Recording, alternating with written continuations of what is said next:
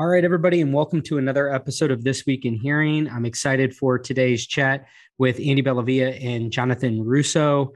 We're going to be talking a lot about chip technology, innovation happening on that front, and some of the different use cases that this is going to begin to open up here in the world of hearing healthcare. So let's start with some introductions. John, why don't you share a little bit about who you are and what you do? Sure. Yeah. Thanks, Dave. So my name's John. I'm working at an early stage, recently Series A funded startup called FemtoSense, located in South San Francisco. And we're all about bringing sort of more efficient, smaller form factor edge AI to consumer devices, medical devices, and predominantly in the speech and audio space. Fantastic. And Andy, welcome back to the show. First time I think that you've been on since your new gig. So do you want to share a little bit about the new gig and what you're doing now? Yes, it is actually. I had been so used to the pattern that comes with working at Knowles, I had to rethink the whole thing. This is the first time under my new role as founder of Aura Futurity. Really, the goal being to help innovators in the hearable and the hearing health space move the needle on what I think of as being the global pandemic of hearing loss through go-to-market and branding consultancy. So appreciate you having me on again. Absolutely. Okay, cool. So yeah, let's frame the conversation today. John, I know you approached me. You have a really cool company and the technology that you all are creating over there. And so why don't we just kind of kick things off by you giving a high level, like in a nutshell, what it is that you think your company can help to solve, here within the hearing healthcare space? Yeah, totally.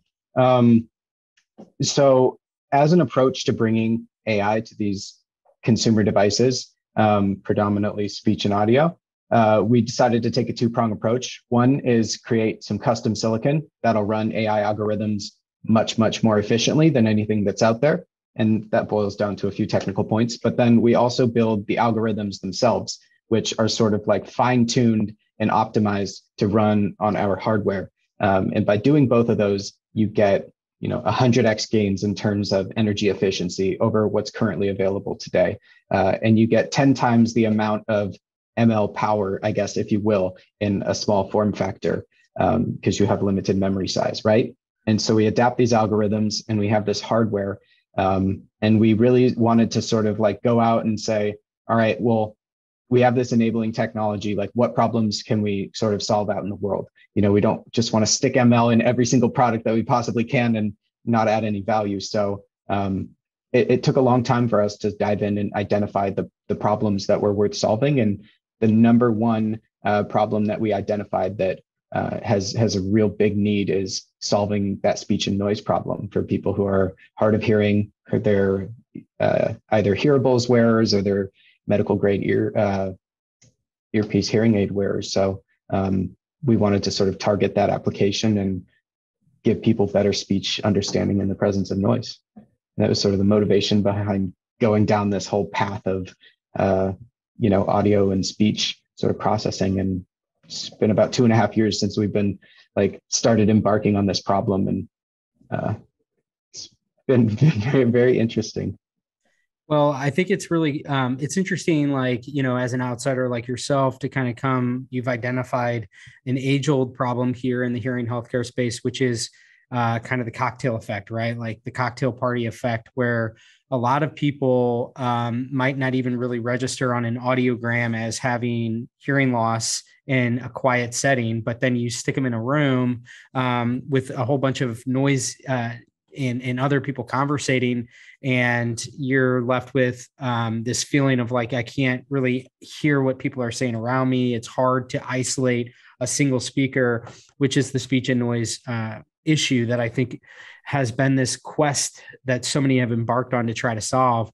And so I think that we're at this time now, just from doing this podcast and trying to really kind of understand the underlying innovation that's taking place right now with the devices, what's becoming capable as artificial intelligence, as much of a buzzword as that seems, is really starting to have an effect on the ways in which these devices can circumvent like old challenges in that. it does feel in a way that we're sort of at this advent of maybe the technology is at the point where it can sort of overcome some of these challenges. Andy, from your perspective as somebody that has hearing loss, you wear hearing aids. What are your thoughts as it relates to this whole idea of like the cocktail party and how we could solve it? Well, speech and noise is really the key issue at all levels of hearing loss. And you'll hear everybody in the industry talking about it, and you see people constantly working on next generation devices to give even incremental improvements of 1 or 2 or 3 dB of apparent signal to noise ratio improvement to attack the cocktail party problem. I think there are really a couple of angles here, and you alluded to one of them. I've been reading research on the accuracy of self-reported hearing loss, which turns out to be not that good. And that has implications for OTC, because if people don't recognize they have hearing loss when they're milder and only recognize it when it's more severe, that kind of undercuts the premise of OTC. But more related to what we're talking about here, there are also people who report hearing difficulties, but measure normally on an audiogram. Brent Edwards has talked about this too. And these studies are all turning that up. And so there is no hearing aid solution for a person like that. However, being able to improve speech in noise without amplification probably will do a better job helping those people enjoy social situations more so than any amplification-based hearing device would do. And so, John, can you kind of like walk us through how your technology works, in terms of from the genesis of, my voice and the sound that it's transmitting to how it gets filtered through, your processors and all that, and then how it ultimately reaches the recipient on the other end? Just kind of give us a sense of like how this works.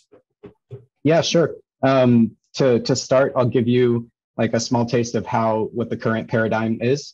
So there's sort of 2 approaches. There's classic signal processing, right? Where you're doing various different compression techniques and you're doing various different filters, like bandpass filters that focus on like the speech frequency bands, right? And filter out the bands that are associated with certain types of noise.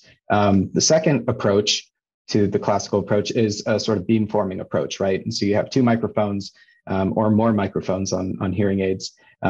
And you're basically trying to steer these microphones in the direction of where the most important sound is coming from, right? But it's not discerning what is the most important sound. It's basically just saying, okay, well, I need a cone of listening right in front of me, which is fine if you're facing the person, it does okay.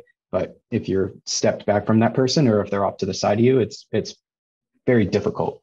And so we took a different approach to solving this problem, which is coming at it from a DNN, deep neural network, or as we recurrent neural network sort of approach. And these are very different than those 2 sort of approaches in that you're not just altering presets of the hearing aid and you're not just manipulating the microphone, right? So you're in a noisy situation and you're talking to someone. You have audio that goes into the microphone of your earpiece, right? You take that signal, you do a transform on it, right? And it puts it into a bunch of frequencies, right? And then you have the AI, which is estimating which parts of those frequencies are noise and which parts are human speech. And so you train this algorithm to learn what is speech and what is noise on a bunch of clean speech and a bunch of noisy speech in various different environments for various different speakers in many different languages. And then you start to get really good at filtering out what is the noise and what is the speech. And then after you have the clean signal that has come out, you have to then reinvert it back into like the audio signal and then play it through the speaker, all in about 10 milliseconds or 8 milliseconds time. And for a power budget that's going to be able to run all day on a tiny 100 milliamp hour earbud, like we find in an AirPod or something like that. And it's been very difficult for people to get an algorithm that's that efficient, right? Get an algorithm that's small enough that it can fit on the onboard memory on one of those AirPods or something, right? And then also get one that removes enough noise, right? Get one that also doesn't distort the voice so badly that it's worse than listening in noise in the first place, right? And then you have to run that algorithm on something, right? And so even if you were able to make an algorithm that good, you still couldn't run it on a microcontroller or an ARM processor, for example, right? You'd either ruin your battery life in about 15 minutes, or you'd sort of, just not have the computational power to run it. That's why you need the hardware and you need the software like together. And so that's why we came at it with that approach. So it's very different than the current paradigm. So like Andy, and I'm trying to kind of wrap my head around, because there's so much going on in such a micro amount of time, that you're basically, in my mind, you're taking, this noise environment, you're capturing it, you're processing it, and you're filtering it back to the person so that you filter out, you've extracted the speech from the noise.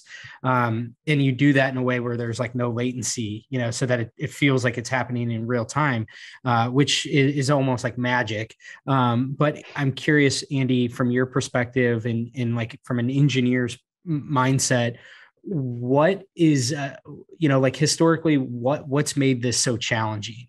Like Jonathan said there, kind of like the power consumption factor here. What else has historically been part of the making this kind of like prohibitive? Yeah, so I think ultimately at macro level, it's about the processing power available that you can actually put in an earpiece. Now, if you think about the cocktail party problem, it's really that the noise is in the same frequency bands as the speech, because the noise is a lot of other people speaking, echoing off the walls and everything else. And so there are always limitations in what classical audio filtering can do. And modern hearing aids do a really nice job within those limitations, being able to filter just so and using beamforming mics and so on. I mean, I can tell you personally, even having gone from one generation of Phonak hearing aid to another, that there was an improvement in speech and noise that came with it. But there's a limit when ultimately the noise you are trying to filter out is in the same bands as the speech you're trying to understand. So the newer techniques, such as what FemtoSense is doing, is to simply, and correct me if I'm wrong, Jonathan, but you're almost rebuilding the signal. In other words, you're taking in the signal with much more advanced techniques, able to extract out the speech and resend that out the speaker while leaving the noise behind, which is different than just filtering the signal as it goes through. That takes a tremendous amount of processing power.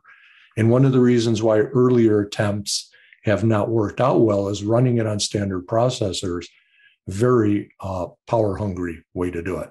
You almost have to have the processor designed specifically for this kind of application in order to do it efficiently. And we're now getting to the point where that is possible to do. This will really make a step change improvement in how speech is extracted from noise. I think now is probably a good time to play some of these clips that you sent me, John, just so people get a sense of what this sounds like. So what we'll do is the first ones that you'll hear are like just the standard recording, and then we'll go back to back with what it sounds like with the FemtoSense technology applied to it. The robots don't look like they're actually working, like they don't have the parts. They're just kind of doing the dances, but this is unbelievable access. This is like the best marketing ever. Like everyone looks so hyped. The robots don't look like they're actually working, like they don't have the parts. They're just kind of doing the dances, but this is unbelievable access. This is like the best marketing ever. Like everyone looks so hyped. Aquí a que terminen las elecciones, haré lo posible y lo imposible porque este señor no llegue a la presidencia y por no quedarme callado y de la manera. Aquí a que terminen las elecciones, haré lo posible y lo imposible porque este señor no llegue a la presidencia y por no quedarme callado y de la manera. So you guys probably heard in the clips, you have a sort of really noisy background situation in like a factory, and it does really good. It does a good job at removing the sort of like non-steady state background noise. But then you also heard a clip of like some glass clanking, right? Which can be really high frequency impulse sounds that could be very painful for hearing aid users, as you're probably aware. So reducing the intensity of those sounds while still allowing the user to be aware of their surroundings is like a really big plus point. So not only increasing the intelligibility of speech and noise, but just making hearing aids more comfortable in general. Yeah, no, I think that's a great point to make there. And really cool clips. I mean, it's definitely a compelling use case. And so for me, like where my head's at is, how does this kind of come to fruition within this market? Are you all building a standalone product? Are you partnering? Is this something that you can use to augment, existing manufacturers' device ecosystem? Just kind of like walk me through your go-to-market strategy, more or less. Yeah, definitely. So like I mentioned before, we have this huge repository of algorithms, and then we also have like custom silicon that we build. It's just a coprocessor chip, and this coprocessor like sits on a system on chip. Like, so if you have a hearing aid system or you have an AirPod system or something like that, this chip is implemented like on top of that system. You can either implement that as like an actual discrete chip, or you can implement that directly into that sort of SoC as an IP block, right? So there's a couple of different ways if you're a product manufacturer to do it. There's directly partnering with those people, with the product manufacturers, selling them an entire solution. Like, we have the algorithm, we have the chip, like here's how you put it into your system, like add the functionality. There's also the suppliers to the hearing aid and earbud companies that build Bluetooth SoCs or earbud SoCs.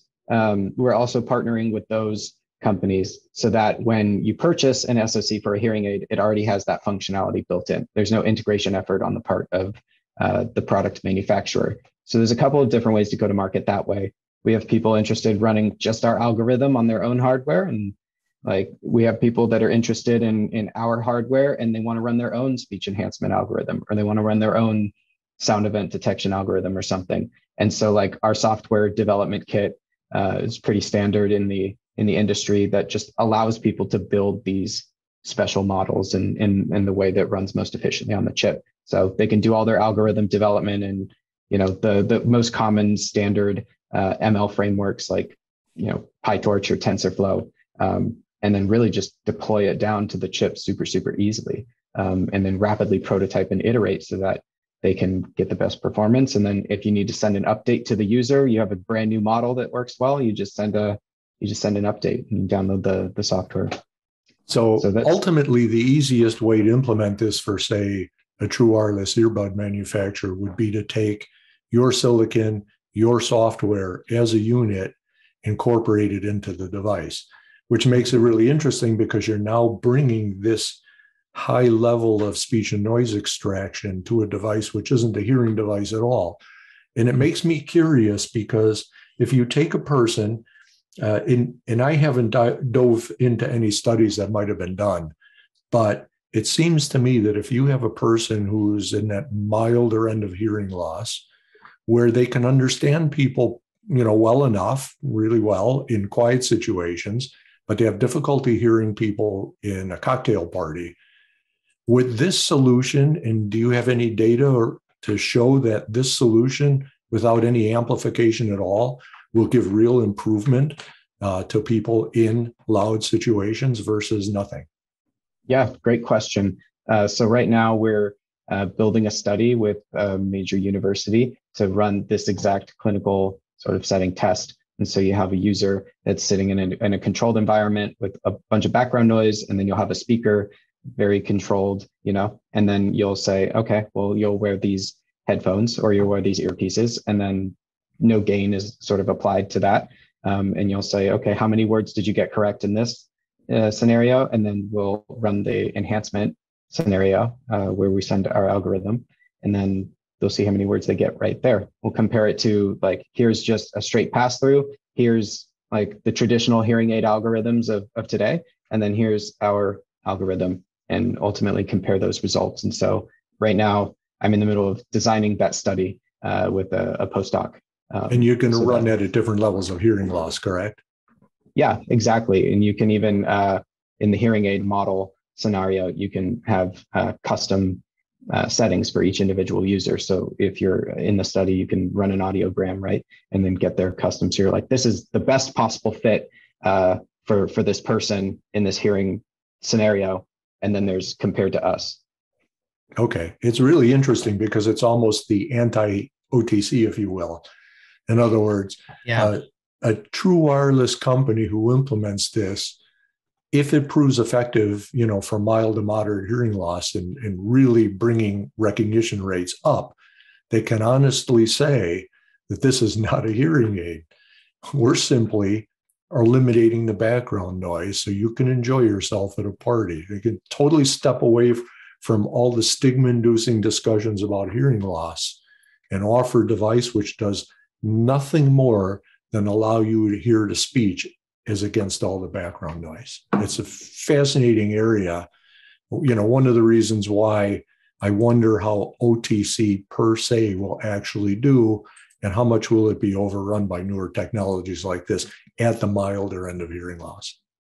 Yeah, I mean, I think that it's you make such a good point there, because it is, it's like, imagine this future where you have the professional that's just equipped with, we've often talked about, like, what will the cheater's equivalent be in the hearing healthcare industry? And it very well could be something like this, where it's a device that's specifically designed for speech and noise.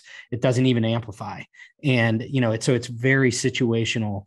It's just another solution that exists for people. And I think, to your point, Andy, it's like, maybe, I think one of the ways that we could eventually move past the stigmatization of hearing aids is that you have all kinds of new devices that do different things, and hearing aids are just one type of device that can augment your hearing abilities, if you will. Yeah, absolutely. If a milder end, speech and noise is enough to satisfy people in the situations where they have difficulty, great. In moderate to severe and beyond in hearing loss, you're going to need professional assistance. You're going to need an audiologist and a hearing aid properly fitted. But that hearing aid will perform even better with a solution such as this one, also incorporated. So it's really, as this technology develops and grows, I think at all levels of hearing loss, people win. So as we come to the close here, one last question I have, it's kind of just a free for all. Anybody can answer it and you can both answer it, but I'm just curious, like, kind of like, as the layman's perspective on this, and trying to kind of wrap my head around, why now, and what's different, what's changed, what's enabling this, help me to understand here in October of 2022, what's transpired, Jonathan, in the last year or two, that's like, this is an enabler. Have there been underlying breakthroughs in the technology, in machine learning, in deep neural nets, these things that have enabled your company to exist? I mean, is there something that you can specifically cite, or a handful of things that you would say are the keys to, like, why this is now becoming feasible? Yeah. In machine learning in general, it's always been this chicken and egg between, like, oh, we have this algorithm, but no hardware to run it. And then we have powerful hardware, but we don't have an algorithm that's performing well enough. And so I think it's advancement on both of those fronts. It's having a powerful enough and an efficient enough processor that can run the most state-of-the-art algorithms. And only now recently have algorithmic advances gotten to the point where, you can get great performance, and even running on the most efficient hardware, is it going to be enough, right? And so we've made pretty big strides on the hardware side, and then also big strides on the algorithm side as well. Like, not getting into too much technical detail, but when you really apply these tenets of sparsity, which we're all about, it's like, oh, well, now you don't have to do as many computations, right? You can get the same problem done with far fewer computations, and those computations that you do have to do, now you can do them more efficiently on the hardware. And so I think both of those things paired together is really like the perfect storm for making this a possibility. I don't think you could do it with just the hardware and these regular off-the-shelf algorithms, and I don't think you could do it with just our algorithm without the hardware. Maybe I'm a little biased, but And really, what you're saying is that if you can do it with fewer computations, that means lower battery drain. And exactly. So when you think about an ordinary TWS earbud with, say, 8 hours battery life, if I take your silicon and your algorithms, apply it to that earbud, and run the algorithm, say, full time, what's the effect on battery life? Yeah, so we did a study where we compared it to an ARM M7 processor running the same algorithm.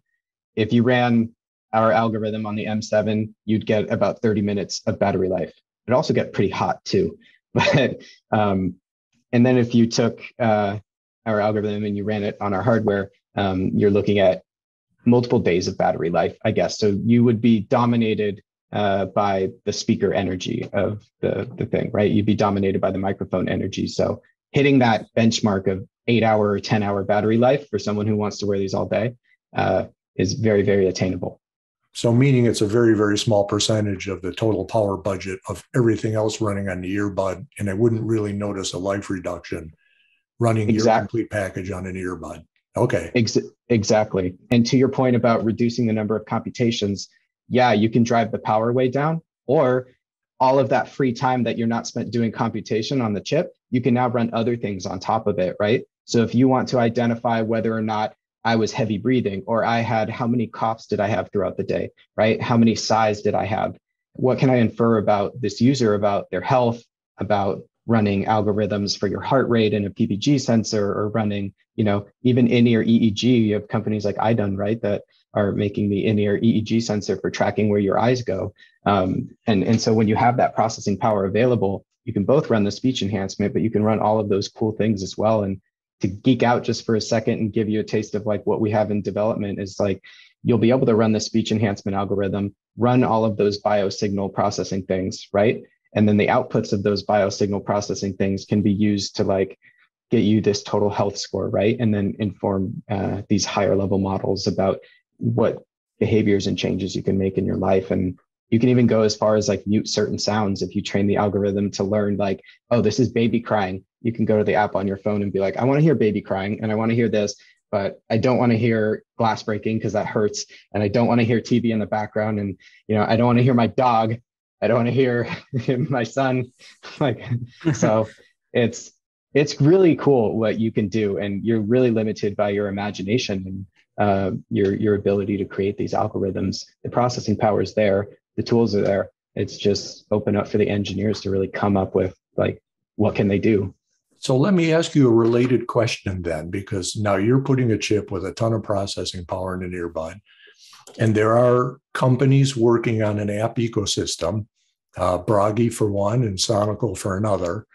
And I'm kind of going back to the article I wrote for World Hearing Day, where I supposed in the end that when hearables have a true app store, then you're going to be able to load all these different apps in, whether on subscription basis or what have you, including amplification amps you get from third parties, which is going to short circuit the OTC. But more generally, I could get health apps, I could get sleep apps, I could, get, EEG monitoring apps and use EEG signals to control different things, all this sort of thing. How close do you think your silicon and technology is to being able to support a true hearables app ecosystem?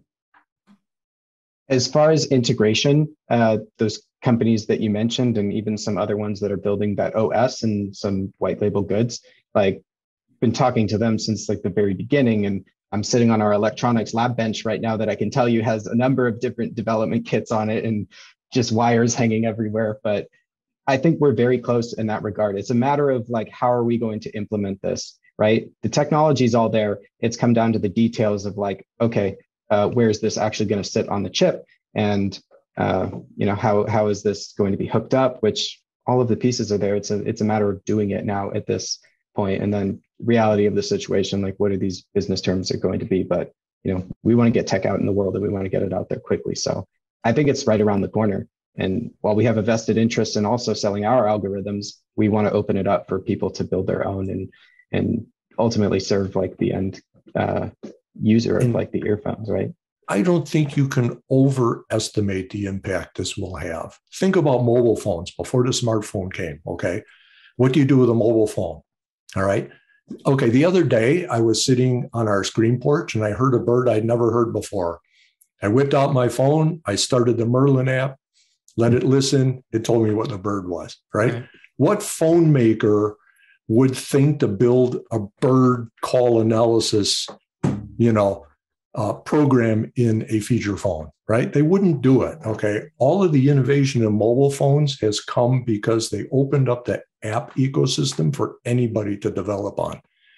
Now, the same thing is coming to hearable devices. And, in everywhere, including the hearable or the hearing world, this is going to change everything, because people are going to be able to experiment and develop and release hearing related algorithms of increasingly more sophistication, increasingly better performance in certain scenarios, along with all the other apps and health features and so on. It isn't up to the hearable maker to try and figure out what's best. Right. They simply have to provide comfort, good sound quality, good battery life, a sensor package that's accurate, and let the app developers have at it. That's going to change everything. One more thing. So we're going to be giving a number of demos at CES 2023. So come and stop by our booth, and then you can always come by our suite, and we'll have a bunch of demos going up there as well. But if you want to hear this sort of speech enhancement live in person on the show floor with all this background noise going, definitely come by and see FemtoSense. I don't know which booth we are yet, but I'm sure we can be able to find it on there. Okay, awesome. Well, thank you so much, Jonathan. Andy, great to have you on. First time being here as Aura Futurity. Looking forward to seeing you at Audacity in a few weeks. And Jonathan, I'm sure this won't be the last time you're on the show as well. So with that, everybody, thanks for tuning in here to the end, and we will chat with you next time. Cheers.